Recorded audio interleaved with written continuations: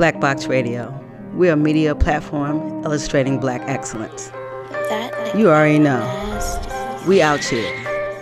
Hey.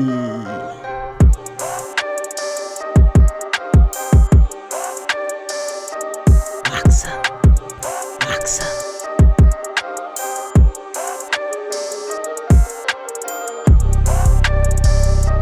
Box up. Hey. Black Box Radio. We got Lil Tone in the house. We got Lil Tone in studio. So Antonia Moore, and Lil Tone is a street outreacher, a youth leader, and a writer. Am I correct?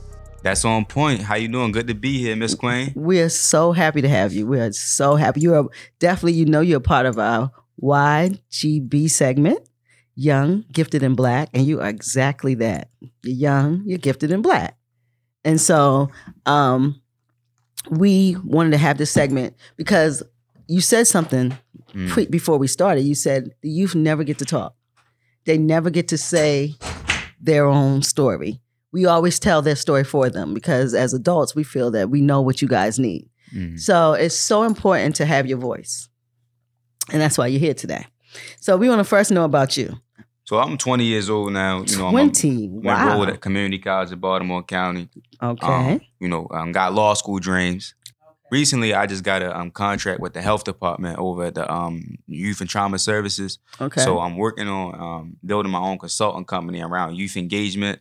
Okay. But outside of that, my primary work is with Challenge to Change, a small organization over East Baltimore. Okay. Working with just young men between the ages of 7 to 17 that had way more challenges before they had chances. Wow. That's where I find my purpose and my joy at.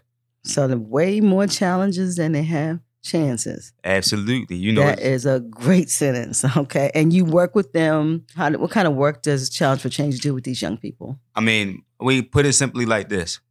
Straight up, this city's youth is in a real dire need for real leadership, guidance, advice, motivation, and education. When you look at what's going on as far as the trauma and the misguidance that these youth are going through, it takes a special type of people to want to reach back, and have the desire and the will, and just the understanding and relatability to work with these young people. Sure. Oftentimes there's too much investment on the back end of young people's lives and too much late intervention, and there's never enough direct engagement and services.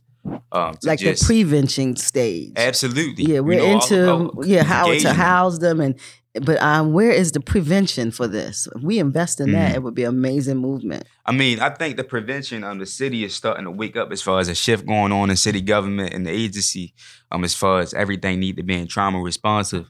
It's still not enough funding, I think, to a lot of programs like Safe Streets. Sure. Small grassroots through BCYF. We all know the Healthy Holly scandal came in and knocked a whole bunch and put that funding on freeze. We need a real emphasis and a real budget restructuring around how we dealing with and engaging our young people. You show me the numbers, show me where the money at, and I show you where your priorities at. And for the past couple of decades, that hasn't been for the city at all. So can you say, you mentioned Healthy Holly. Can you put that in context for us a little bit? I mean, yeah, look, so we all know, one of our former mayors, Catherine Pugh, was recently just came under federal indictment behind some ethical wrongs behind a published book, Healthy Holly. I don't know too much about the details, but it's holding up a lot of funds that was dispersed to small grassroots through Baltimore City Youth Fund. Okay. So it's like, man, Catherine Pugh sneezed and all the small grassroots and caught a cold because of what's going on down City Hall. That's unfortunate. That's unfortunate. And it looks like a lot of times these agencies look for an excuse. And as soon as they have the excuse to perpetuate their perspectives, then they stop everything. Then everybody's bad. And every program is trying to steal. And so now we have this dearth of resources. And people say, then pull your boots up. But we ain't got no boots to pull up because you're taking everything away. And that was her scandal. But these organizations, Safe Streets, they need to be funded. Even if they make it, I just think that people say, oh, well, I don't see them doing anything. But if you got that one doing a little and this one doing a little, now we're working towards a movement. But if no one is doing nothing, then we got a lot of murders and we got a lot of problems. And Baltimore's real chaotic right now.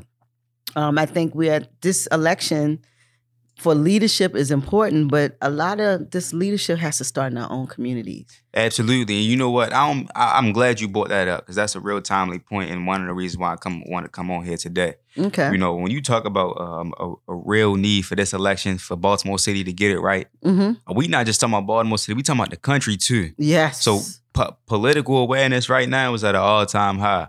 You know, us growing up, me being from where I'm from in Baltimore City, you know, politics was never something that was really for us, you know, never directly benefited us. And I know my mother damn sure never got what she voted for. Sure. You know, for far too long, we've been voting for complexion instead of direction. And I like the fact that you emphasize that it all has to start in the community. You know, a lot of these elected officials are leaders because of their titles and not because of their true visibility, connection, and influence with the people. You know, so you got a lot of people that political ambition outweighs their desire and heart to really lead and serve the community. And we've seen a real big disconnect over the last 40 to 50 years from city leadership and government. Ambition is a cancer. And real stakeholders. Ambition can be a cancer if you can't control it. You know, Absolutely. It could just eat you alive. And sometimes you lose the viewpoint of the people or the product. And I don't know, you know, I'm an implant in Baltimore. I've been here a long time. I've seen a lot of administrations. And I think the way that Baltimore is moving, it's so predatory to the act and not the cause. So if you're a squeegee boy, we're going to remove you. But the lack of economics, the lack of access, the lack of education, the lack of jobs, the lack of so many things is the reason why they're squeezy boys.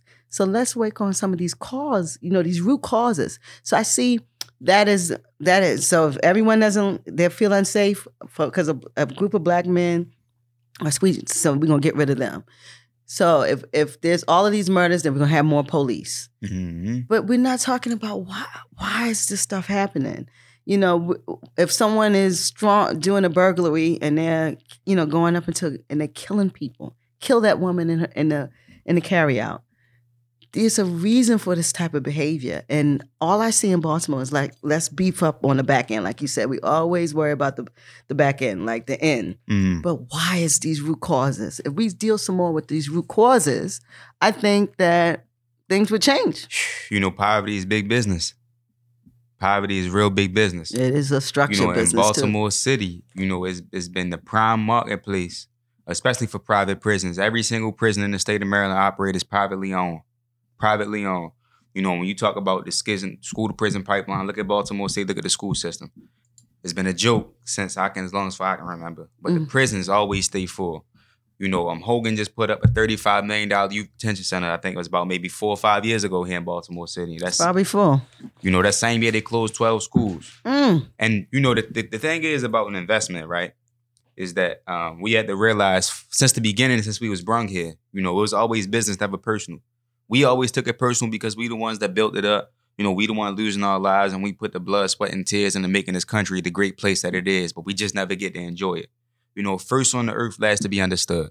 You know, when you look at today, nothing's really changed as far as, you know, it being about business and never personal. Right now, we got a leader in this country, President Trump. You know, I'm a con man for real, but a lot of people like label him as a businessman. And did you what say we Trumpy? see, yeah, you know, a lot Trumpy. of people call him Agent Orange. You know what I'm saying? Yeah, all that. The main point of it is this.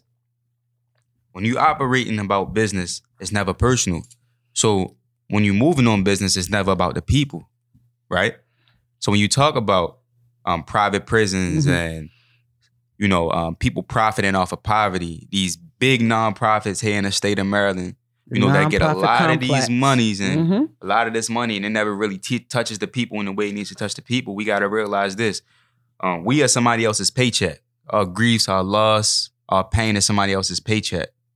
You know, and until we get the proper leadership in place, as far as at the levels and we need to be, whether it's state agencies or, you know, the presidential seat, we'll begin to see a real shift in front end investment and root cause addressing. But right now, we have to do what we can with what we got. You know, and I'm hopeful of a future where we don't profit off of people's pain, but poverty and fear has always been big business in this country. Well, it is the inception of the country, of some type of oppression. Because poverty is only oppression. It is only a form of it. So that's the inception. But the question, and you being young, and that's why we have you in here. Right. I want to hear your perspective on, because you're saying until we get leadership. But what about what's going on in our own? What is our onus in our responsibility? Because I think leadership has a heck of, because they touch us with digital imprints and they make us all move. They engineer us. But us in our own community, what's the onus for us? What do we need to do? Hey, we got to make some changes, straight up. I'm gonna tell this straight up, man. Men, we gotta step up. We gotta step up. You know, I was so fortunate enough to catch the previous guest in here in the studio in here with his little son, man. That's what it's all about. It is. You know, 2018, or 2019, the city released some data. They said only 50% of these households are single parent, single mother households. And we got state of Maryland has the highest incarceration rate of young males between 18 to 24 in the country, right? Men, we gotta step up. You know, it's real unfortunate how the previous generation that came before us never built a connection with this generation. Now, we as a people, we have to have a sense of ownership over all our children in our community, not just your kids, not just who you know, who you related to, because what you see is a generation of men that's afraid to be real big homies to these young kids, and that's a lot of what they missing. These kids, let me tell you something. It is so easy for you to turn around and look away from when a kid is doing something wrong, but it take a real man to step up and get out your comfort zone and say, hey, little bro, we can do better than that. We can figure this thing out. What's going on with you? You know, and I'm starting to see it come together in the city, though. You know, we have to do that. The men have to talk to these brothers, because there's so much females can do. You know, it's absolutely. Just so much we can and for do. far too long, our women been the ones stepping up to hold our communities together. Yes. You know, we always think about the backbone of our communities. It always been our black women. When we get out of jail, when we get in trouble, I always knew my mother was going to be there. You know, my mother was the only one in my life. You know, my father wasn't there. You know, that's a common thread throughout the whole community. Sure. You know, women being the ones stepping up to be brave enough to say, like, stop the killing, stop the shootings. Yep. You know, even when we at the candle lights, they the ones up front, in front of everybody. Right. You know, while the men just in the back, just when they need to be the ones in front. We need to be the ones to take the bullets and the slashes and the hurt. Right. As a community, we got to step up and protect our own. The police can't do it, won't do it. City Hall, damn sure, don't even have an inkling of an idea how to get this thing. Right. Yeah, you're making some really great points, and I'm interested in, as young as you are, right? How you got to this level of awareness? Like what were some of the things that impacted you as you were growing up to bring you to this level of awareness? Because you know there are a lot of people your age in the same situation, but they're not. They're clueless. They're not thinking about the situation from your perspective, the way that you're presenting it. Yeah, so say a little bit about kind of what got you to this point. I'm not even gonna lie. When I was 16 years old, getting in the trouble that I was in, you know, wasn't engaged in high school, got kicked out of my high school. Okay, what kind of trouble? Let's get some context. Where we want to hear the story. I was up at the Baltimore City College, but I got kicked out. Okay. So I'm gonna tell you straight up, my mother raised me right. I did all the wrong on my own. Right. Check this out. So running the streets, you know, to give everyone listening the context. We want this story. No. I want to make a comment just about what you've said so far. So you said you went to City and got kicked out, but the fact that you got into City already says something about sort of like, you know, the way schools are here. They are selective. So the fact that you got into City, it already kind of showed that you had some potential. Yep. Absolutely. You know, the first 7 letters of potential is the word potent, right? Go ahead, so bro. Oftentimes what we have to understand is even the worst of us got some good inside of us, right? All day long. So a lot of times as young people, us growing up and developing, you know, we're not aware of these just hidden talents and potential that's hidden deep inside of us. Until that's tapped into, you know, you'll never really discover your true greatness. And I think that's what 2019 was for me. You know, everything coming together and being really tapped into my greatness. You know, like at 16, 17, I couldn't even see half of what was going on this year, like in my future. I didn't know what the hell my future was going to look like. I was just lost out of it. Nothing was going right. I wasn't even in school.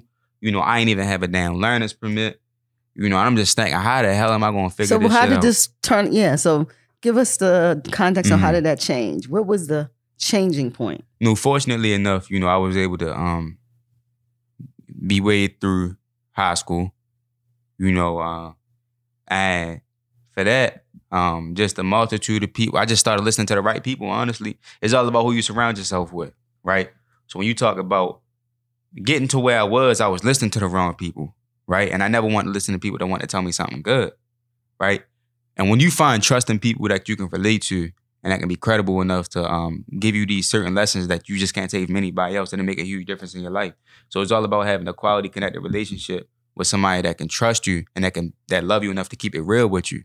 Because I had a lot of people that love me, but they only love me enough to be comfortable enough and to be comfortable around them. You see what I'm saying? Because losers only want to associate themselves. Space, exactly. Not in your own space. Exactly. I mean, it's like this, straight up. Winners only hanging with other winners. Love association is too real. Right. So when I was surrounding myself with that same mindset, I was around a lot of lost, broken people. Let's be real about that. Yep. A lot of these people, are lost and broken. I was one of those lost kids. A lot of the kids that I was around, they was broken. Because I'm going to tell you, there's a difference. Because you got some kids that are at risk and you got some kids that are risking it all. And a lot of these kids I was around, fortunately enough, I come from a household, I did have a single parent. We grew up poor. But none of my family members was on drugs. My brother was in and out the streets getting locked up and stuff like that. But I made those choices to do wrong on my own, and it was a matter of hustle more than survival with me. But a lot of these kids, a lot of my homeboys, man, I'm talking about this was a matter of survival.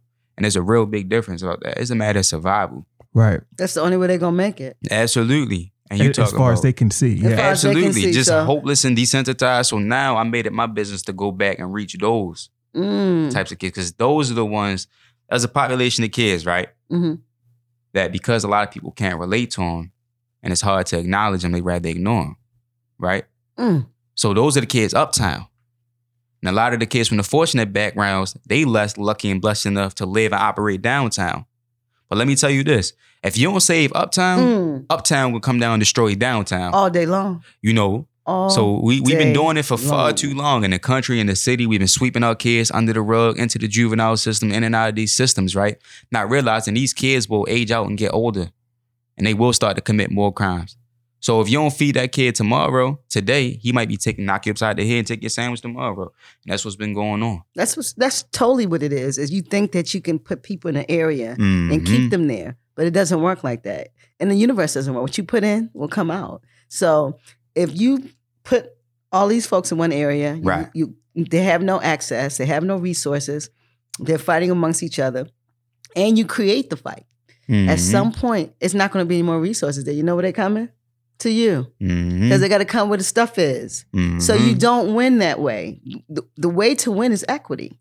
Is allowing everyone to eat off the fruit. Absolutely. But I said earlier, it's business. It's never personal. Yeah, and it's pride, though. It's a lot of ego in it. And it's a lot of people it's a lot of, I got to be on top. And that's the problem. And it's a lot of selfishness. Absolutely. It is not that everyone has to be super rich, but everybody can eat. But the way that things are distributed, everyone can eat.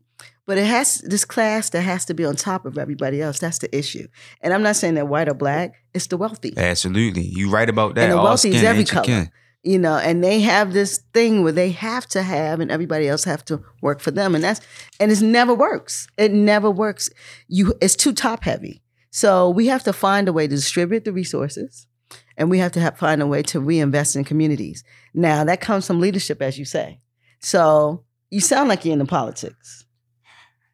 Because you got some verses for us. Well, there is, I think he sounds like he's politically effective, but not necessarily operating in that realm. No, I don't directly. think I'm not saying operating. I'm saying into politics, like you defer to it. He's talked about it. I met him in a political situation. Right. So when I say that, because I know you're 20 years old, so it's going to be a minute before you can defray into politics. So right now you're watching, I'm sure. And I saw you at a mayoral debate. So what are you doing when it comes to the mayoral race in Baltimore? Man, like I said earlier, you're a community guy. It's critical. Me, never, I don't have any political ambition.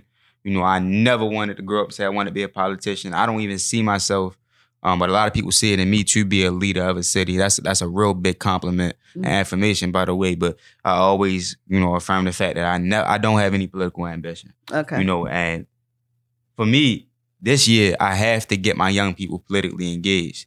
I'm talking about we got a chance. You like, you know, so you. Oh yeah, absolutely. That's what I'm saying. Like politically, we got a chance. What do you think? What's going on with our climate?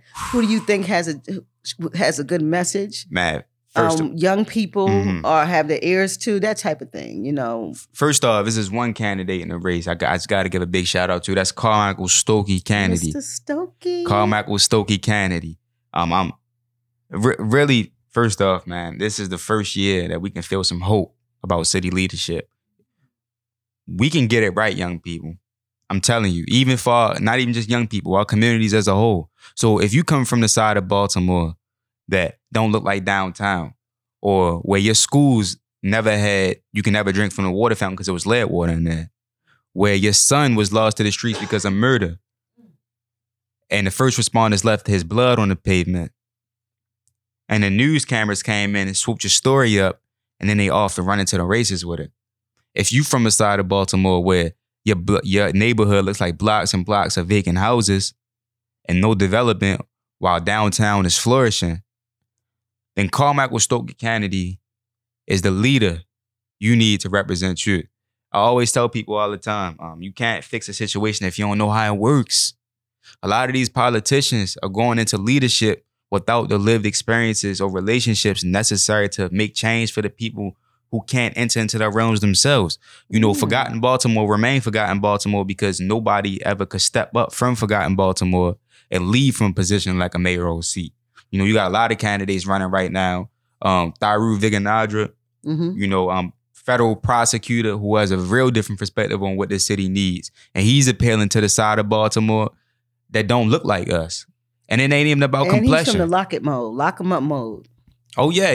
See, you know, we tried this already. I don't even cut you up, but we tried this already as far as mass incarceration and, you know, just sweeping everybody under the rug, and it ain't worked. You know, I think it was 2015, 2013, we locked up, 105,000 people? Like, it ain't worked. O'Malley. Under O'Malley. So what I'm saying is this, young people, we got the power to make a difference. You know, and it's been done throughout history. Look at the civil rights movement. Absolutely. Look at what's going on across the country with the climate change, with the school shootings and everything. Young people, we can get this right for our city.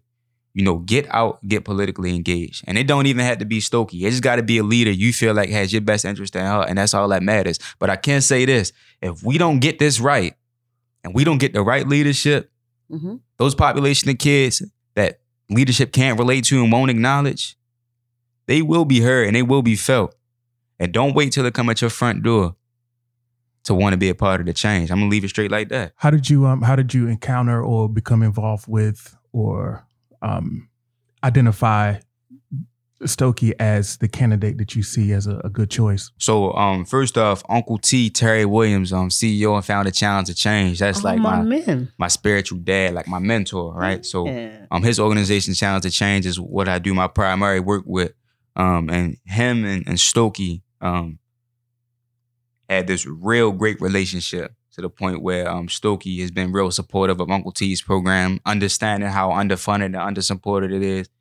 Real community leader, a leader we can really say is with the people. So I'm talking about outside of Uncle T, I seen Stokey in many different events just in the community, engaging, relating with the youth, you know, even building relationships with the squeegee kids, which city leadership has talked about, talked about them without them. Absolutely. Paid a consultant $2.1 million to figure out a plan for these kids. And it costs less than that to go to these kids, maybe hold a couple of focus groups and say, what do we need for y'all to get y'all out these damn corners? But when you don't think they're valuable, then you don't care about this story. Man, some of these squeegee kids, oh my God. They don't care about, they're not valuable. So they feel that they can legislate for them or legislate them away. So they will never give them a voice, and it's so unfortunate. Let me tell you something. Let me tell you something about Baltimore's youth, man. It's unfortunate. If someone ever picked me up out the dirt and brushed that dust off me, I would never say that I was a diamond in the rough. Look at those squeegee kids out there, they are walking. Diamonds. They are diamonds, man. Yes, sir. I'm telling you, some of these kids got aspirations of being a lawyer, an astronaut, police officer. That's it. And I had some of these is my homies. Yeah. You know, and some of these kids got real barriers that's affecting their social mobility, and we never want to talk about that. That's real. Listen, for 20, you laying it on us today. This is why YGB, that's you. Because you're definitely so insightful. What you're saying comes from years of thought. So either you're around some people who are thinking and y'all having some real conversations, and also the exposure that you're giving to yourself. Exposure means so much. When you keep a child in East Baltimore, you take the same 2 children in the household and come from the same stuff. Let one travel, experience different people, and let one stay in East Baltimore and see what you get. I promise you, there'll be 2 different beings from the same mother and father, or the same mother, because the exposure, the other stuff, is what gives you texture. It's what expands your thought process, which then expands vocabulary, which then expands your thirst for more information, so you can keep feeding that. So I'm hearing this from you. And what I'm also hearing is like you're directing that into your path and you're trying to find out what you're doing. But I see you're doing a lot of community work, right? And does this community work do you think will move into some type of program for yourself? Or are you looking to just finish school and kind of go from there? What's your trajectory of what Lil Tone's going to do? First thing is this. I'm back and forth on it a little bit as far as my own nonprofit. Baltimore don't need another nonprofit. Right. Yo. This nonprofit How many crazy. nonprofits do we have here, man? Absolutely. We got so many different agencies and different organizations that's doing amazing work, around the city and the communities. We don't need another nonprofit. We just need the ones we have that work together and be expanded and really get to these young people, man. Well, that's what it's all about. That's a whole new thing right there. You said work together? Work together, for real. It's too much silo work going on. And, a lot of our kids is falling through the cracks. A lot of our direct service population is falling straight through the cracks. For me, what God got for me is for me. I know just my dreams of law school, however that's going to unfold, I want to use my degree to come back and help the people. Specifically the ones going through and in and out of the system. That's a beautiful thing. And you got to stay in school. Keep doing it. Stay out in the community, but stay in school. Because our community needs layers of help. We need young lawyers with tenacity, with real love for the people. We need plumbers, anything that is in our community, that when they come in our community, we help each other and it fosters our community for growth. We need it. We need doctors. We need landscapers. We need street sweepers. We need everything. We need judges. We need everything. We need to co-op again. I don't know, you're really young. And this is really before my time, where we had co-opted neighborhoods. And that meant that we had neighborhoods with every profession, from the pimp to the judge. She said straight up. Straight up, because all of that's a part of our neighborhood. And, pimping is their hustle. That's their hustle. And regardless if you like it or not, look, pimping has come up. Let's be clear. From the day when I was young, pimping was a problem, but it's not really an issue like it used to be. It's been flipped by technology. So we still pimping, but we pimping in a different way. So, but you had everything in the neighborhoods. You had the doctor, the judge, because we had to live together. So a child or anyone in that neighborhood had reference. You could see a teacher. You could see a judge. You could see a doctor that looked like you, that was maybe 4 or 5 doors, that you had some type of relationship with because y'all was on the same street. For sure. Or streets away. That neighborhood he was a viable part of that neighborhood as you was. Mm-hmm. So everybody was intertwined because the viability of the neighborhood is everyone, right? Mm-hmm. So when you have these co-opted neighborhoods, you have professionals and then you have non-professionals. Everybody's gleaning from each other. Right. Even a judge in that neighborhood is getting a relationship with the people who are not doing what they're supposed to do. And he's able to understand that they're people first before they come before you. Mm-hmm. You understand what I'm saying? Because you're getting this experience together. So then it gives texture to everything. And so we don't have those neighborhoods anymore. And if we did, it would give us value because you would see more, not a bunch of vacant buildings, not people. Some people don't even, I see people get up in the morning and go straight to the stoop. They don't even go to work. Mm-hmm. You would see real movement in the neighborhood. Kids would say, well, listen, there's jobs out here. This is what you got to do to get these jobs. You know, during the day, the neighborhood is empty, like a real neighborhood should be. Because people are working and doing what they're supposed to be doing. You get what I'm saying? So the viability of our neighborhoods need to change. We need to connect with each other. And with the young people, how do we bring you guys into because most of you are living with parents, you know? And so at this point, like when you're 20, like you are, what is your first thing you want to do? You want to get your own place? What is what you would want to do as a young man in your community? Man, you know, I ain't never really think about because I always wonder, like, what young people, because it's hard out here. For sure. You know, and listen, if I'm young, I'm staying with my parents until I can figure it out. So, you know, because it takes a while to figure this thing out. Yeah, for sure. But what we realize is about this community, a lot of these kids don't have the luxury of it being an option to even say, figure it out. Like, all right. You figure it out, or say when I turn 18, I feel comfortable enough to know that I got a place at home. You know, because a lot of times some of these kids is in foster care, so when they age out and they no longer a paycheck, they parents kicking them out the door. Here we go. Or the parent they either living in a struggling household where maybe they aunt and they all cousins, they all living in there anyway, right? So when you age out, they like, all right, if you don't got nothing to contribute to the household, you gotta go, right? And really that trauma that that's trauma. That's real because there's a luxury and it's a privilege to be able to know you still got a place at home while you figure it out. And for a lot of people in our community, because of the financial strains, it ain't really a luxury for a lot of kids. You know what? That's why we need you. Because see, I'm coming from the standpoint, the standard is you have structure. The standard is there's somebody you can fall back on. But that's not the standard in a lot of people's lives. They don't have nobody to fall back. They don't have no luxuries. So at 18, you either gonna fly or you gonna fall.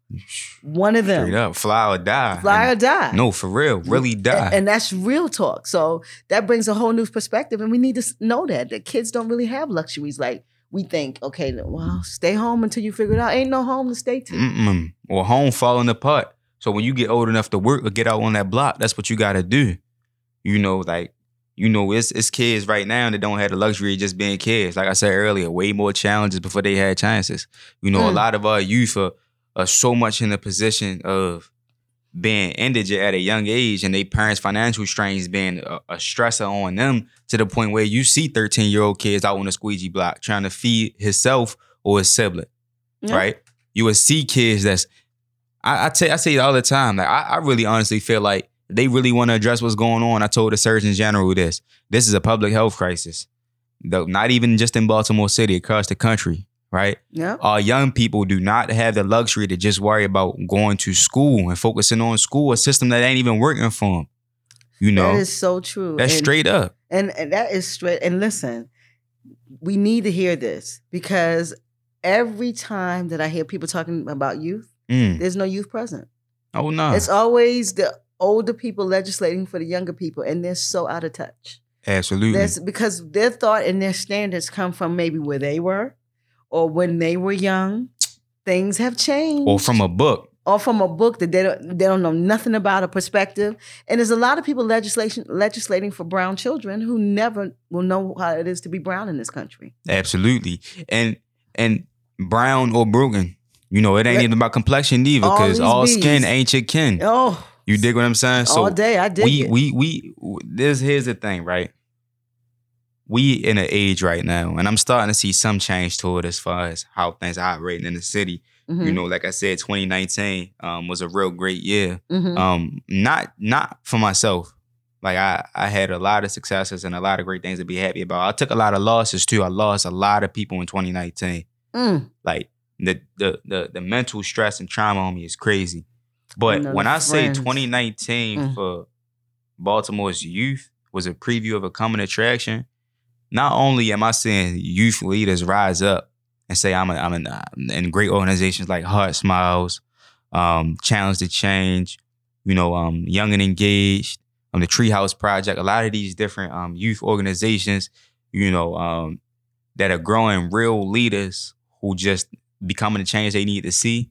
Mm-hmm. What President Trump said about the country last year, man, if only somebody came to Baltimore and sought out what was going on positively, they would have seen what he was saying. Man, let me tell you something about these kids. And me being from Baltimore, being a young leader from Baltimore, when I got a chance to go outside the country and stand some next to these same kids they putting on the pedestals and, you know, traveling around the country to go beat up the mark of youth leadership, I'm telling you, ain't nobody have the passion, ain't nobody had the drive, ain't nobody had that spunk, that straight up spirit like a kid like me. Because a lot of these kids, these opportunities is just platforms and fun and resume building for them. But you give a kid like me that come from a community where opportunities and resources ain't never coming along. This is handed to them. And, you know, I'm blessed and fortunate enough that I knew how to hustle and build relationships with people that found it enough to bet on me because they knew that return on investment was too good to be overlooked. Man, I'm telling you, if all kids from this city get the same opportunities as some of these kids in Parkland, Florida, and Marjorie Stoneman Douglas, and look, I'm telling you, we gonna be something that can't be guarded. I'm straight up. That's amazing, but you know, and that's what comes to us older folks when it comes to our youth. Mm-hmm. We gotta find a way to have our own resources for you guys. Mm-hmm. We cannot expect the folks who are perpetrating the problem to help you fix the problem. That's got to come from inside. And that's where we have to get more exclusive in how we do things together.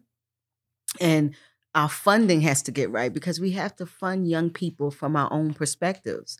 You know, you say with the stuff that these kids get from Marjorie Stone because they control the narrative. Mm-hmm. Their parents, uncles, friends are the ones who are legislating for the money to come out. You get what I'm saying?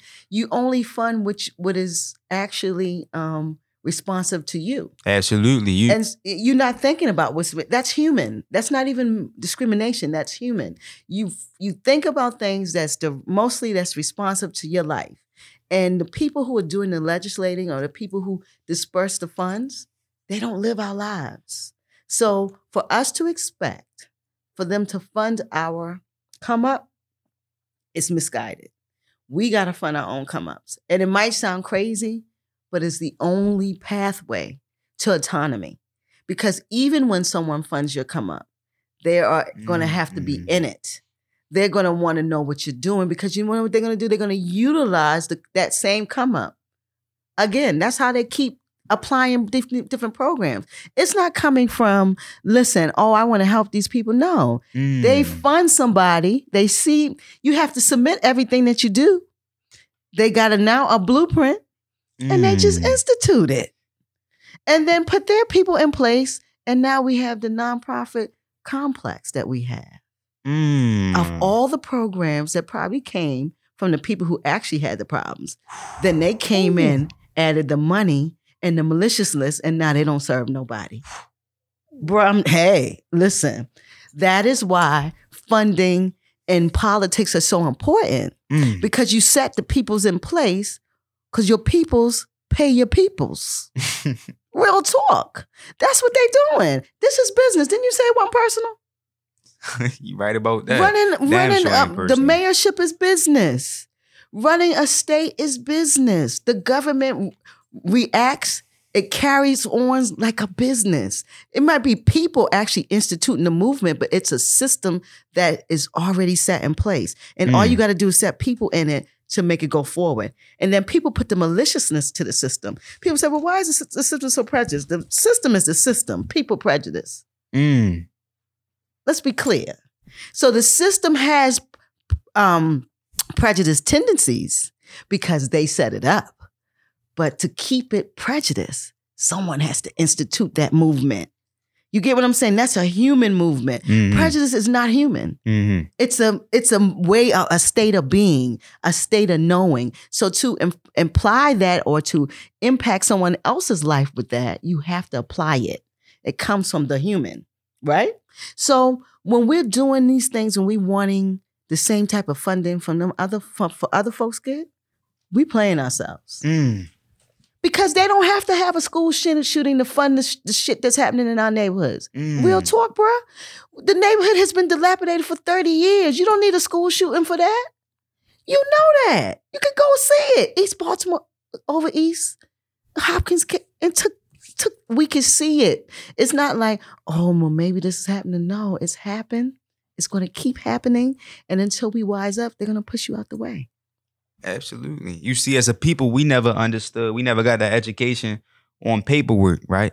And one thing that's certain, paperwork make the paperwork. You dig what I'm saying? So because we ain't understand how the paperwork goes, we can never make the paperwork for us. You know, and that's what's been going on. And we're too humane. We were talking about the manual, Machiavelli. And I got to pick it up. It's a read about power. And you as a young brother, you so powerful, bruh. So we need to get this book together. But that's what Tupac read.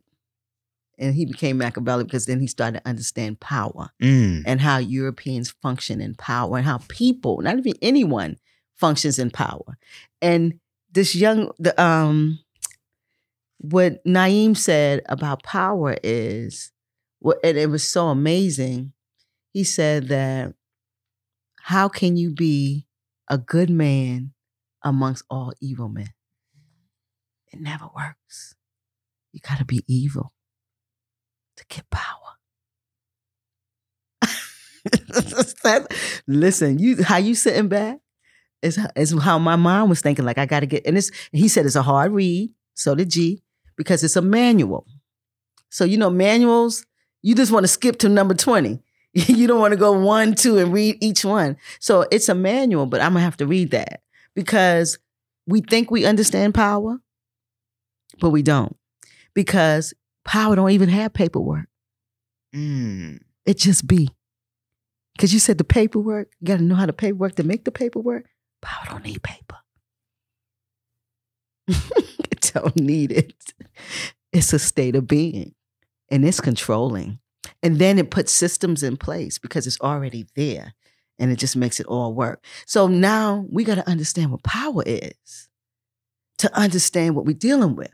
And if you are good and me and you, we love our people. We love the community. We want to be good people, but good in a pawn of evil.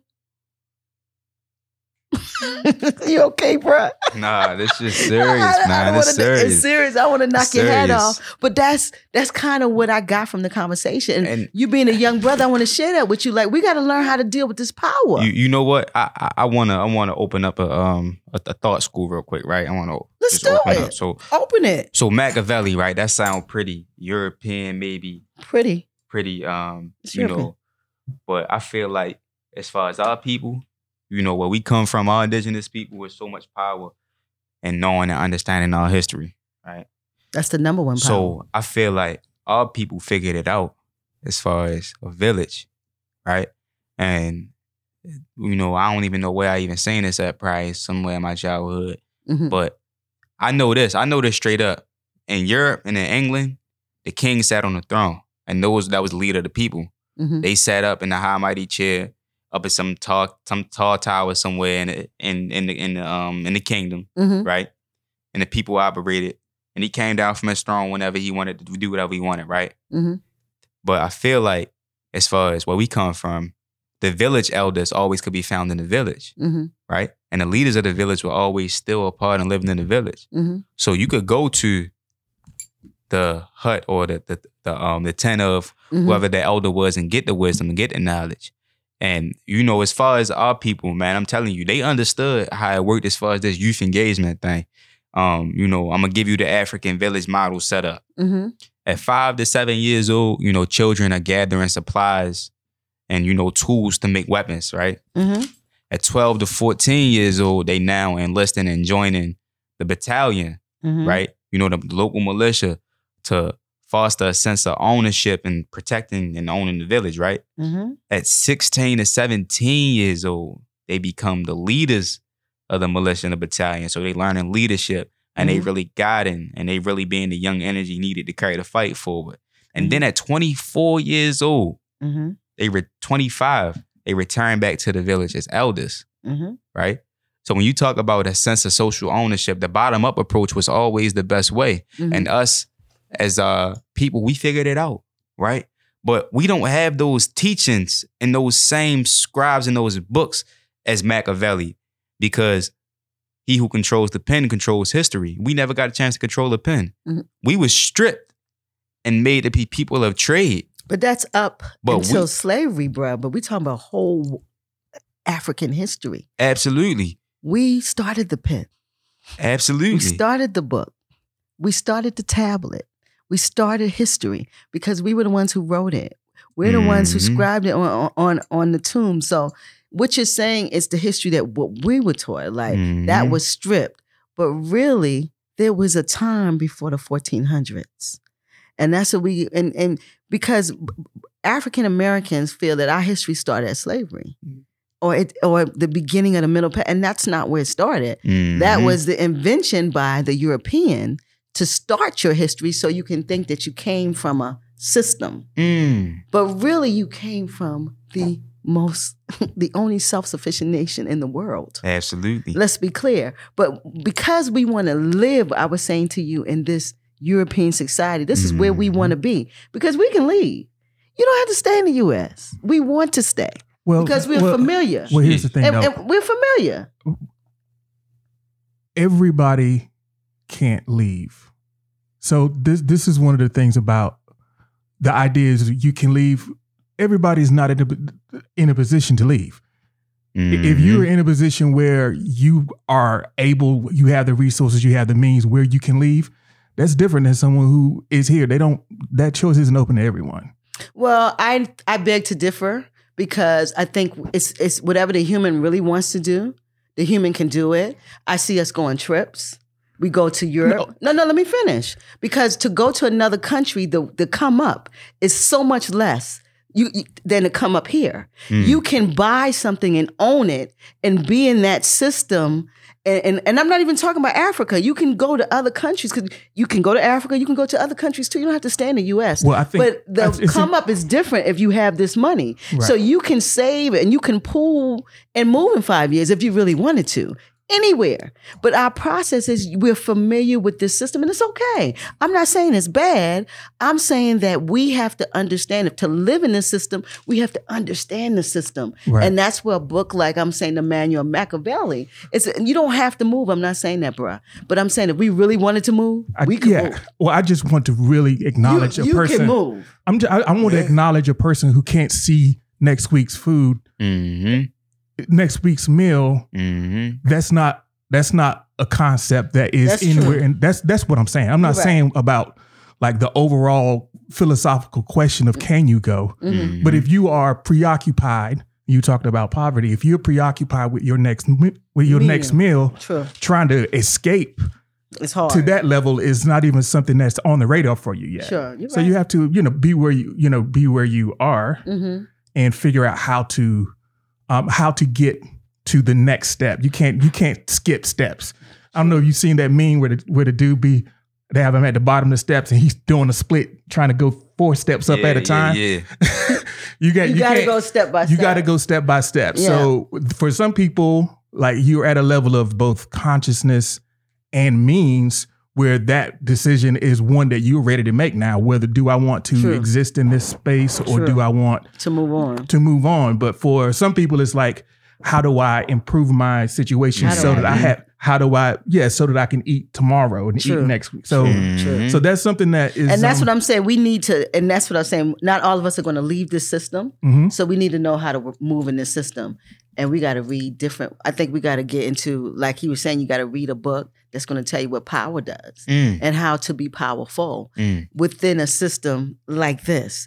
We're consuming things that don't make us greater in this system. You get what I'm saying? Like, we consume the Bible.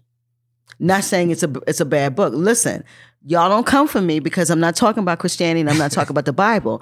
But the consumption of the Bible is a grand basis for our lack of movement. And I'm not saying spiritually, the Bible is probably doing amazing things in people's lives. But I think when it comes to the movement of fear and what it's based in, our consumption of it does not make us live here in a greater mode. You not live on earth because you cannot aspire to be somewhere else and live great where you are. You have to want to live here first before you want to be there. But everybody's like, no, you build your mansion somewhere else. Okay, that's fine. But how are you going to exist here? So I think we forget how to live here. So we need to consume things that's going to make us greater here. That's what I was saying, more or less, when it comes to like Machiavelli. Right. You know. And to be clear, you haven't read it yet, right? No. Okay. So, no, but I want to make sure you're not like misquoting from it. The people who read it and then also went and started scamming. Right. Okay. Scanning through it and reading some passages because now I want to know what this is. Because, if somebody listening might have read it and like, wait, what? No, Naeem, I'm only saying what Naeem said about, being good in an evil world. That was a... Yeah, that wasn't a quote. And also he said, always good. It's not saying that you have to just be evil. I think it's really just thinking about separating the learning how to be effective in the context of a situation that you're in rather than trying to abide by a code that doesn't apply there. So when you think about, for instance, now that is big. So that I think that is a more like, it's about really being strategic and the way that you are trying to make something happen. You have to be willing to do some things that might feel uncomfortable, but the your situation, moral compass might move around, but you need to do it. Well, especially if there is a lot of times there's a greater good that you're trying to achieve. So you make choices in the moment that might not feel like, in a perfect world, you wouldn't have to make. In a perfect world, you wouldn't have to confront this person in this way. In a perfect world, you might not have to do some of these things, but you have to weigh, what is the outcome that I'm looking for? And is this the way that I need to get it? Real tough. You seen how it happened in the last couple of years as far as the president. He knew exactly what he was doing as far as when he was tapping into that voter base, he knew nobody else would tap into. He said some things that he probably wouldn't even regularly say because it's bad for business. Strategic. He's straight strategic. You know what I'm saying? And don't get me wrong. But we knew he was an idiot. New Yorkers knew Trump was an idiot. Yeah, well, I want to say a little bit about to kind of, we talked about like moral compasses and things like that. I want to take a step back from that a little bit because I think there's a way to look at it that can frame it a different way. So there are ways that we can learn through stories that we tell. And the story that we tell doesn't have to be true in order to communicate the idea that we're trying to get across. So when we give a parable or when we tell a story, it doesn't have to be a thing that happened for you to get the lesson in the thing that happened. And if your morals is you only can say what is true and what happened, then you may miss the opportunity to teach the lesson that you're trying to teach.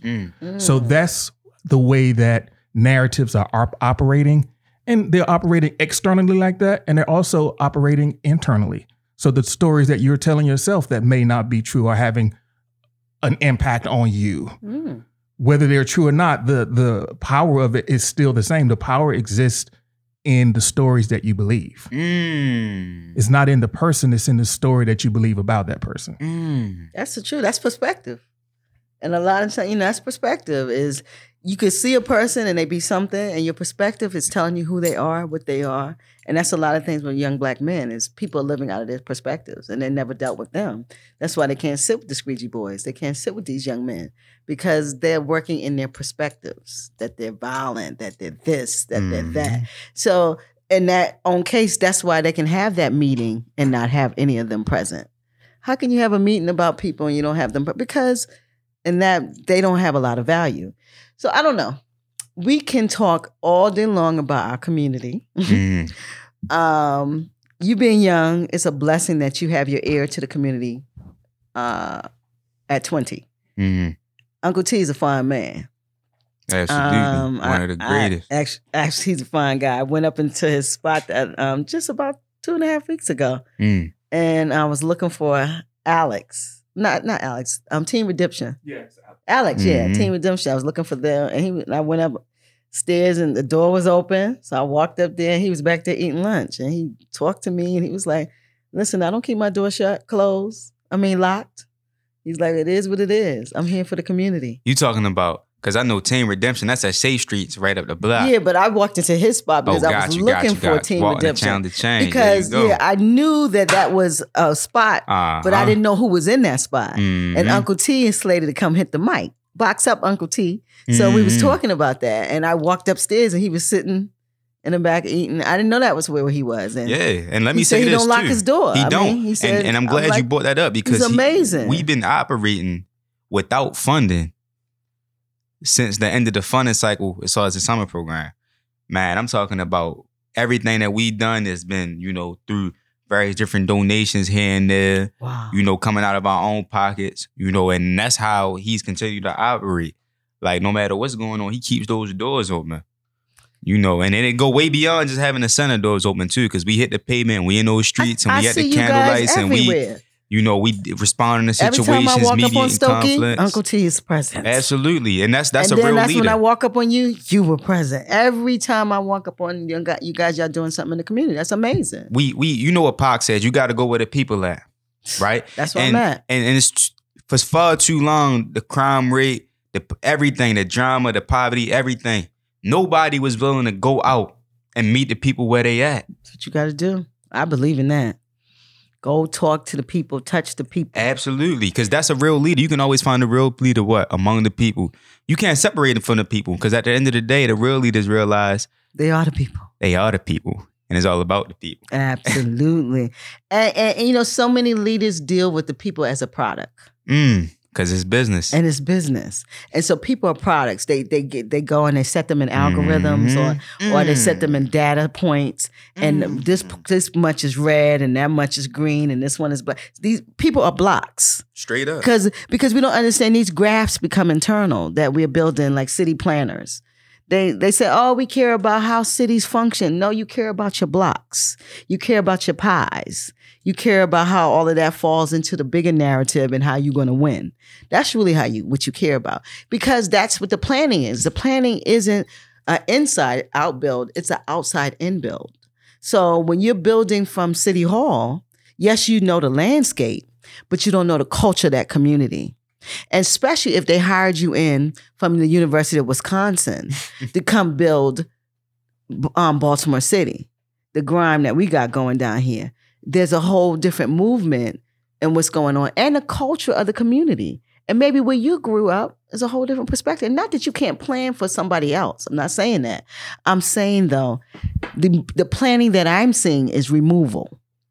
That's called, to me, that's not planning. That's removing certain people and bringing other people in. Gentrification, whatever you want to call it, that's the planning that I see. But we have real neighborhoods here that no one's invested in until commercial entities come into the play. This summer I went to the this little, it's over here in East Baltimore. I forgot what it is. I think it's a distillery. They redid that building over in East Baltimore. I don't know the name of it. You talking about over there off Preston or up in that area? Yeah, it's like a creative space over there across from those multi-units. Yeah, and I went to the multi, and I went to their grand opening. They said, and the lady was saying, who was a Black woman, she said, this is the renewal of this neighborhood. We've come here to renew it. And I said, but the people been here for 50 years. Why couldn't you renew them first? Do you understand? So when they do, they come into a space, they rehab the space, they make it pretty, ribbon cutting, and then they talk about this is good for the neighborhood because now, and then what kills me is they bring in a cooking space. So they bring in little restaurants in the neighborhood that are not from the neighborhood. Then now people should come and spend their money in something that's been abandoned forever from the city. The city owned these buildings at some point. So they were abandoned forever in this neighborhood, lighted up the neighborhood for years. Now you redid it in 2019. Now it's a creative space and you rent it to like eateries. So now the neighborhood's just so into that and you still never renewed the neighborhood. So how's that renewing neighborhoods? That's renewing your narrative. And then at some point, those people won't be able to afford it because you keep putting those community, which are commercial spaces. The tax base goes up. You price people out. In them same houses around these nice new commercial spots, they turn a different color because the people who can invest in them aren't the people from the neighborhood. That's how you plan people out. And you tell them, you have the community neighborhood's president there, and everybody's clapping, and the senator from that neighborhood, and the delegate, everybody's happy. But these neighborhoods are still right around the corner, there's trash everywhere. It's, them boys are still fighting for space right around the corner. But then you said it renewed the neighborhood. But how do you renew the neighborhood if you don't invest in the neighborhood? You invest in a spot in the neighborhood for you.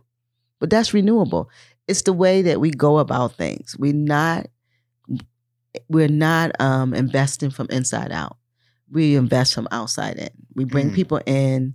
It's like city government is an outside entity. Like they don't live here. Do you get what I'm saying? You would think city government would help, but they're outside in an entity. Like they come in as landlords. Like, okay, we're going to do this here. And once we do this here, you're not going to be welcome here. We're not going to say it like that. But what we're doing, you can't afford it. So you're in a neighborhood that's depressed, oppressed, suppressed, and you come in and bring your stuff in, further the oppression, depression, and suppression. It makes no sense. That's what I see. So when I was there, I didn't see... It was more people outside the neighborhood coming in for the ribbon cutting, than the actual people in the neighborhood. So we need to find, like you said, we need new leadership to express funds throughout the city. And you said you are endorsing Carmichael Stokely Kennedy. Oh, you on it? Okay. Carmichael Stokely Kennedy, man. He's your man for mayor. Look, this is not about me. This ain't about no political endorsement. We don't need another politician in Baltimore City. We need a leader. We need a leader. From the people, for the people, and who is the people. Love it. Look, I want every young person right now, or if you're a parent, or if you're a school teacher, or whoever's listening in right now, if you are a young person, I want you to repeat after me. I am change. And if you're a parent or educator, I want you, when you see a child, or if you got a child next to you right now, make them repeat that phrase. I am change. I love it. We are change. We are change. Yes, we are change. And for young people, I'm telling you, we are the future, but our future starts today. Because Malcolm X once said the future belongs to those who plan for it today. And for far too long, they've made us believe that these systems and leadership wasn't for us. They want us to believe that when we turned 25 and did a degree, now we ready to lead. Hell no. I am change. We are change. We are the change we need to see. We are the missing piece. You are? For real. No, for real. Because I'm with you, bro. As young people, we got to realize this. We operate between the adults and the impressionable children. Now you have a little more credibility to speak to the adults and them take you seriously. But the children are looking up to you now and they following what you're doing. Not listening to what you're saying, following what you're doing. Because let's be clear about this. Children don't do what's told. They do what they see. So as young people, we got to realize this. We need to become the change we need to see. And for me, I needed to become the person I needed growing up. I needed a real big brother. And that's what I am right now to a lot of these kids. That's what's up. I need somebody to sell me some hope, teach me how to have a vision. Because all this around us right now, let me tell you something. All the police raids, the shootouts, the wars, the deaths, the drugs, the destruction, the vacant houses, we never might be able to change that. We never can change our surroundings. But what we can do is learn how to outthink them. Love it. I think you gave the spiritual vitamin at the beginning. That's the truth. Listen, as a young man, I am impressed. I know that there's hope for our community. Absolutely. I know that young Black males are great. Mm-hmm.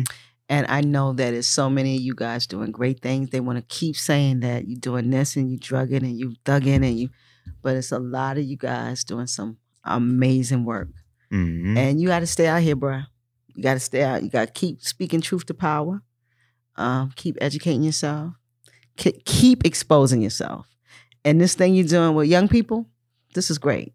I want to hear from the youth. I think it's time.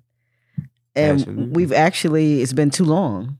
You know, it's really been too long because we got to have every voice. Because everyone is the impact of everything impacts people differently. And it impacts you from your perspective of how long you've lived too.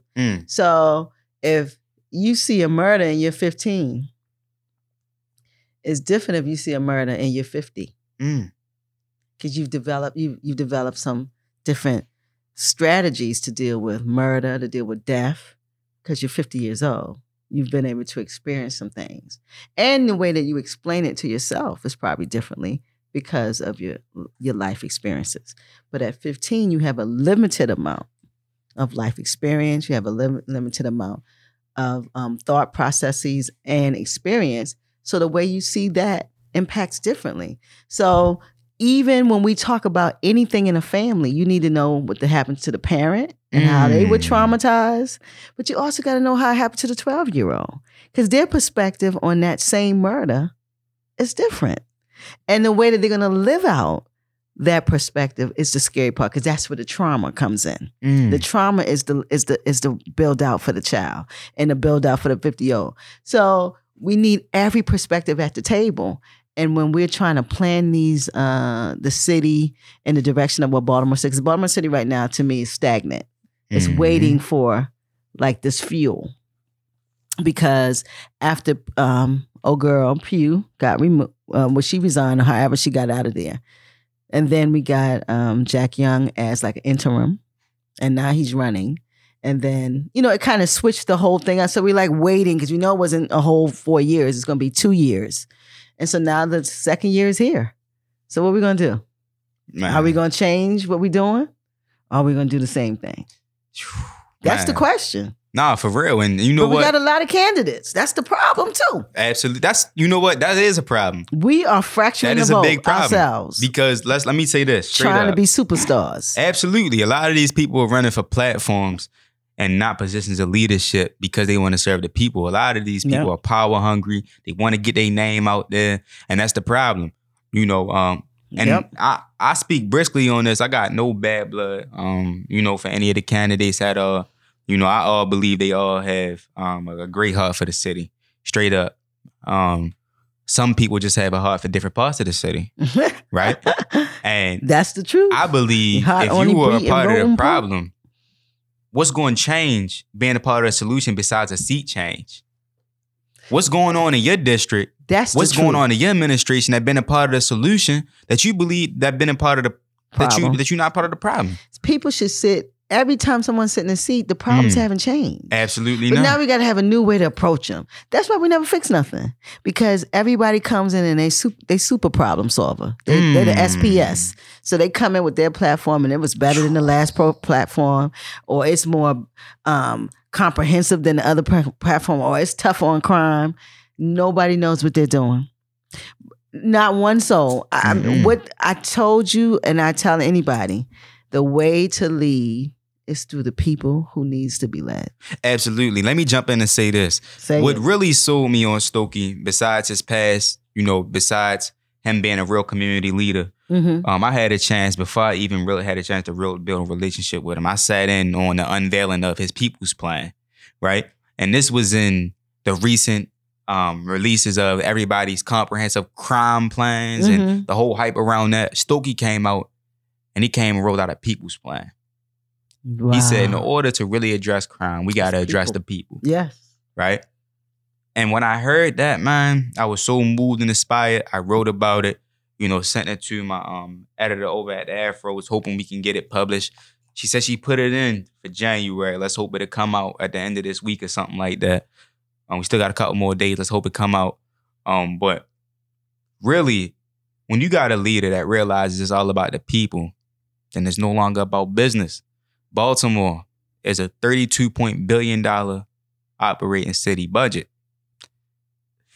$530 million has gone to the police department over the last 2 to 3 years. $47 million in overtime in 2018.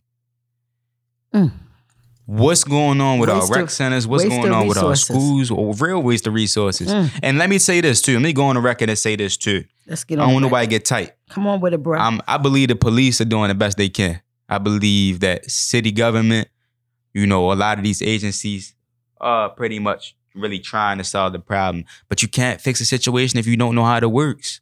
So while they may be doing the best they can, they still they're too prideful to say, you know what? I went to Yale and the dudes that went to jail figured it out. And I'm too prideful to say that I need that help. Or I'm too prideful to hand over the resources that I have to the people I know can solve the problems. Then the ones that I know the shooters and the killers and the hitters. Because the problems is lucrative, bruh. We are looking at how to help the people, but the problems is lucrative. And as long as there's money in the problem, you're going to have a problem. And the people who are most valued will be the ones who carry the problem around. That's in every society. As long as you can make money from people's problems, there's going to be problems. And then on top of that, the ones who are least valued in their society are the ones with all the problems. Every society. Check out the US. Check out the UK. Check out Africa. Check out checklists everywhere. That is how it works. So I'm not saying the problems can't be solved. They can, but we got to do some inside out stuff. It won't be solved from outside in because they are vested in the problem. When your prison system is lucrative from the numbers of prisoners, then you're vested in arresting people. Whether you like it or not, when you are trading your prisons on the stock exchange and you're making money from the propensity of housing and relegating people, then you have to be vested in people being in prison because you're making money from it, right? So you can't talk out one side of your mouth and then have prison stop. Do you get what I'm saying? Oh, well, we're doing prison reform, but my family has made a couple million from my stock in the prison. So if I'm going to do prison reform, my family going to get less money. We don't look at it like that. We look at it as the people need help. But the people are the problems carriers. So the only way to change the perspective, you got to change the people. Because they're going to keep the problems. And only time the people won't accept that problem is when they're powerful enough to not be able to accept it. And if you keep them broken down, you keep them hungry, and you keep them struggling for resources, they will always be your problem carriers. That's it. That is why you never, ever address root cause, because root cause changes outcomes. Just addressing the effect keeps your perspective. That's it. You feeling me, bro? Where we at? Oh yeah, we here with it. So so the only way I see for us as Black people is you as a 20-year-old, you got to change you and change your friends. And then their friends can try to change their uncle, and their uncle can try to change Big Mama. And Big Mama can try to change Pop. And we can slowly, in our own community, in our own families, change the narrative of how we move.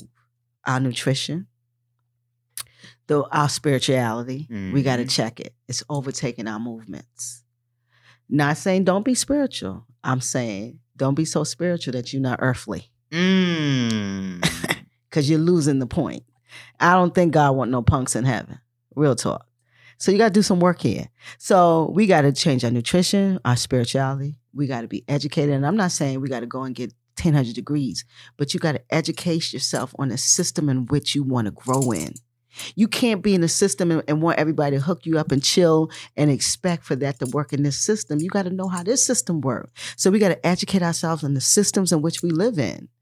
And then, like you said, politics, as they call it, it is a tool. Damn. You got to have people in place. You need to set judges.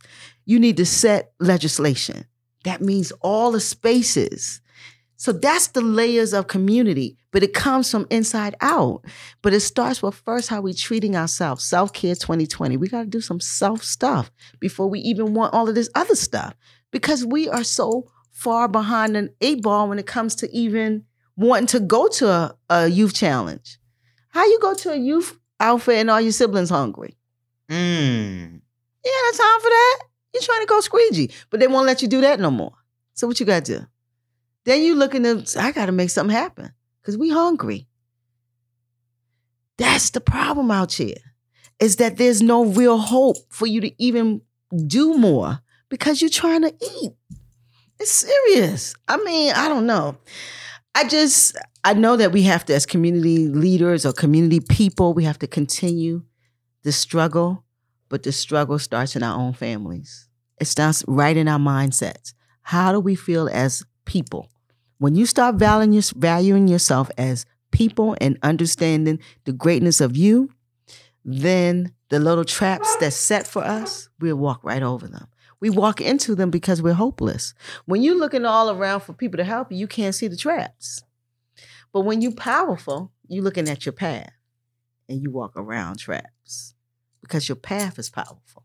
But when you're just walking in the path, you bebopping, looking for a cigarette, your mind ain't right. And we got it right now. We under attack.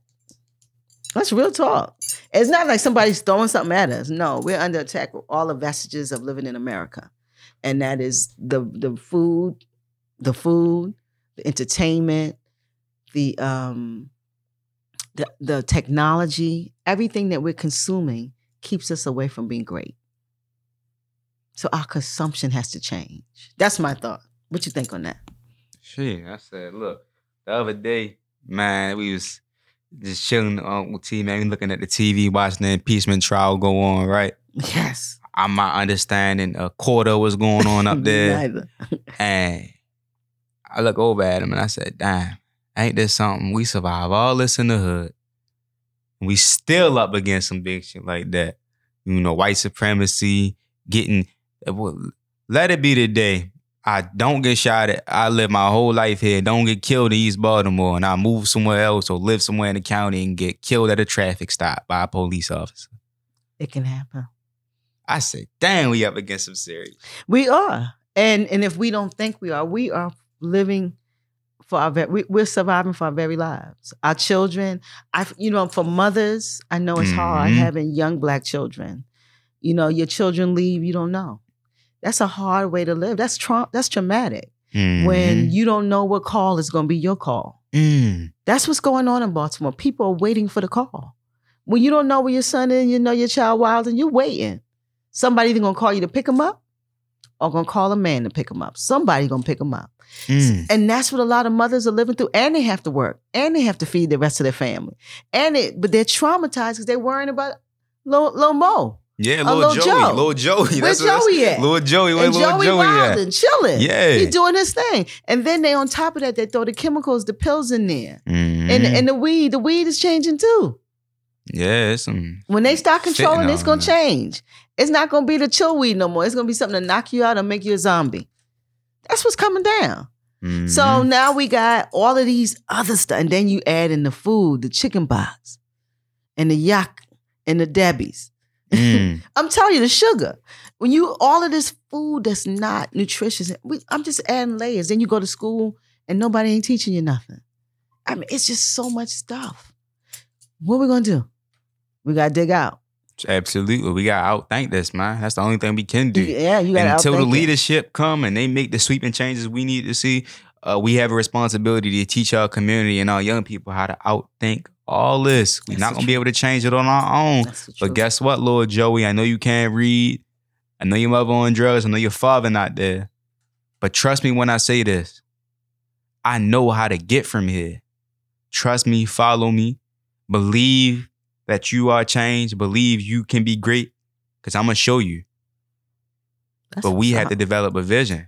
Teach our kids how to develop vision. That's straight up. I like that. I think that's your that's your LYT, LWT. That's the last will and testament. That was big right there. For real. So, all right, talent. I know you're a writer. Mm-hmm. You know, you writing some things. You put stuff on paper. I don't know if you spit it out. I don't know how you bring it out. But we do talent up in this joint. So, you got talent for the people. What you got? Do I got talent for the people? Shaking his head, all right, look, check this out. You won't be able to hear it live, but if you get a chance to, if you move, I want y'all to Google the Afro newspaper and Google Antonio Moore. Just Google the Afro Antonio Moore. All my articles, all my writing should pop up. If it's ever laid on your heart, you know, go ahead and get those to read. It's about most of what we spoke about today. Mm-hmm. Some real food for thought. A lot of people that read it though and can relate to it, it'll be preaching to the choir. You know, but the affirmation is important. Because it wasn't until I read D. Watkins, the B-side, in which everything just hit on me. Like, remember I told you, that's my big homie. We from the same hood and everything. I just met that big brother. Like, man, he the one that inspired me to write, told me to write. He's a bad man. Straight up. Like, he came to my alternative school in high school, right? That's why I first met him at. He just released his second book. You know, we following him back to I'm meeting him, talking to him, right? We taking together because we from the same hood. So we hit it all straight up. Like, we knew some of the same people and everything. Matter of fact, Kondani Fidel, his little brother Twan, that's my guy. That's my man. That's how much we had in common. How close we was. I just met him at a book signing. Man, I'm telling you, he the real. Signing. Yeah, I got his number. I said, D, you got to come sit down. Oh, I know D. Yeah, I just met him. He gave me his number and he got to come sit with the box. You know him? He's bad. He partnered with our youth program a couple of years ago. Okay, he's straight up. He's straight up. We walked into the car right after he leaving out from my school, and we just talked, and we like, dang, dang, Connie, you skinny as shit. He talked to Connie, right? I'm like, yeah, you know how it is, man. It's that poverty weight. You know what I'm saying? That nutrition, it ain't nothing that's getting us, you know. Ain't nothing that's building us up on a positive muscle. That's the poverty weight. You just said something. Because I see all of these little boys with these skinny legs. Can you say again where to find your work at Afro? Yeah, please. Yeah, that's you can Google Antonio Moore, Baltimore, the Afro. Mm-hmm. That's the Afro American newspaper. Okay. And you do a column there? Yeah, so I got a column. Okay. I got a column. And it's called The Lion Speaks. The Lion Speaks. We believe, look, until the lion learns how to speak, the story of the hunt will always glorify the hunter. Always. That was on my page all the time. Until the lion can speak or write, it's going to always be, that's right, the hunter. Big shout out to Muse 362, Miss Sharina Christmas and her program over there. It really allowed me being exposed to that helped me tap into my history and my past, which made me so. What's the name of the program? Muse 360. Muse 360. Okay. Yeah. New Generation Scholars. That's amazing. A lot of amazing young talented kids coming up from over there, man. So where are they? That's over at UB Blake. UB Blake. Third floor. They there. Children of the Diaspora, a whole bunch of different organizations. Like I said when I came in here earlier, it is a shame that platforms like this don't get the same exposure, the same resources allocated. This thing should be just like the Breakfast Club, if you ask me. Well, this is what we're going to do, bro. We're going to blow it out like that. We're going to take it there. We're going to put it on steroids for sure. We're going to put the blow. You listen, you know what they say, blow up where you grow up. So that's what we're doing. We're blowing up. We're not going nowhere. We're blowing. Listen, I wasn't born in Baltimore, but I grew up here. I came into Glen Morgan. I was a kid. And I've been here ever since. And I love Baltimore. So you gotta blow up where you grow up. Ain't no used to go to New York, ATL.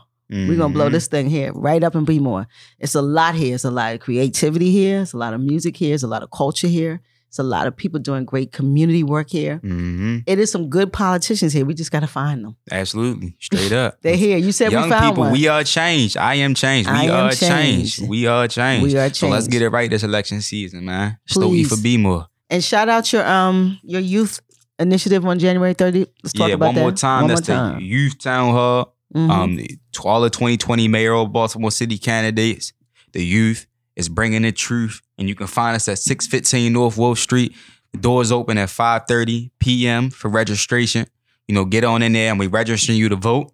If you're a young person and you're showing up, we not letting you leave out that building until you register to vote. So April 28th, make sure we see you at the polls.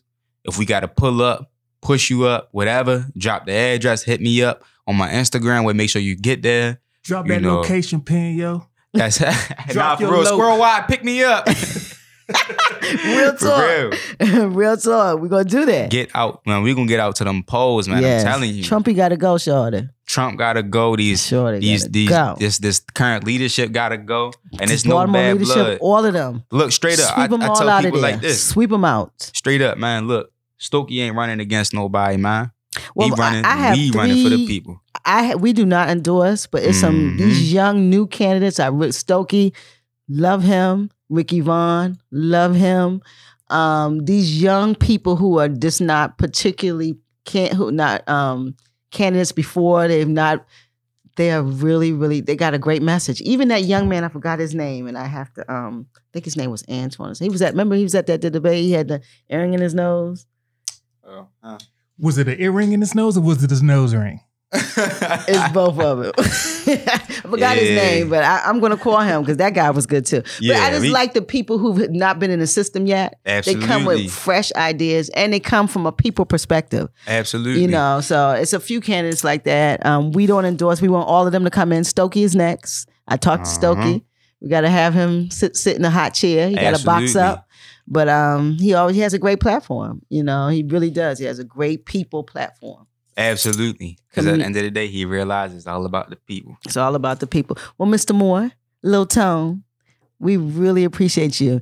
You gave us a last will and testament when you talked about the young people voting. But I want you to leave a jewel from your perspective with the community. Like, leave us a jewel, like something so the community can inspire, just your jewel to the community. Last will and testament. Holla at us. In honor of the great Dr. Martin Luther King, rest in peace, Kobe Bryant, all the greats. He said, the true measurement of a man is not a time in comfort or convenience, but a time in challenge and controversy. And for Baltimore's youth in Baltimore City, we are in a great time of challenge and controversy. Mm-hmm. But believe this, we home with the hardest ever. We got the most tenacity, resilience, and drive. And that's why we will become the change we need to see. So, young people, we are change. We are change. We are change. I love it. I am change. I am change. And we are change. Yes. Young people, box up. You got to come out and vote. Mm-hmm. And come to this youth conference. It's not a conference. A youth initiative, right? Yeah, Youth Town Hall. January 30th, man. Come have your voice heard. All right, G, you got anything from Mr. Moore? Lil Tone? I appreciate you. I appreciate the perspective that you brought to this episode. And I think that very inspiring for a young person to be engaged the way that you are and to have the tools that you have to communicate and reach out to people. The written word is very powerful. So I hope that you have opportunities to continue to spread your message, not just at the Afro, but at other places too, to spread it far and wide, because you never know who you might impact with that. And you are laying down a piece of the story that is important. So that's kind of a comment for you. And if you're listening, whether you're listening live or if you're on the episode, if you enjoy what you heard here, make sure that you like and subscribe to the podcast on Apple Podcasts or Spotify or Google Podcasts, wherever you happen to be listening. You can subscribe, leave a rating and a review, and tell one other person who you think would benefit from this message. Also, if you can hear all of our past episodes at blackboxradio.com, that's BOXXRADIO.com. If you're interested in sponsoring the show, hit us up at blackboxradio@gmail.com. If you're interested in partnering with us to sponsor an episode or to collaborate in another way, we look forward to it. Mm-hmm. We are in the building. Absolutely. Also on IG, Black Box Radio. Facebook, you can find us everywhere. Yeah, Twitter. We got about 3 things on Twitter. But we coming. But yes, this has been great. This is our Young, Gifted, and Black series. Lil Tone, he brought it today. We will have, for February, we will be releasing all young people who are doing great things in Baltimore, because Baltimore is bigger than its problems. We got some great things going down in Baltimore. It is coming back. And we're going to get these murders down, and we're going to change the outcomes of Black people and young Black people. So, Lil Tone, we appreciate you. We really do. Thank you for having me. It's a pleasure. And you got to come back, give us an update from your perspective, what's going on in the community, the things you're doing. Okay? Absolutely. We wish you luck out there. I appreciate it. All right, be blessed. Black Box Radio, we out. Peace.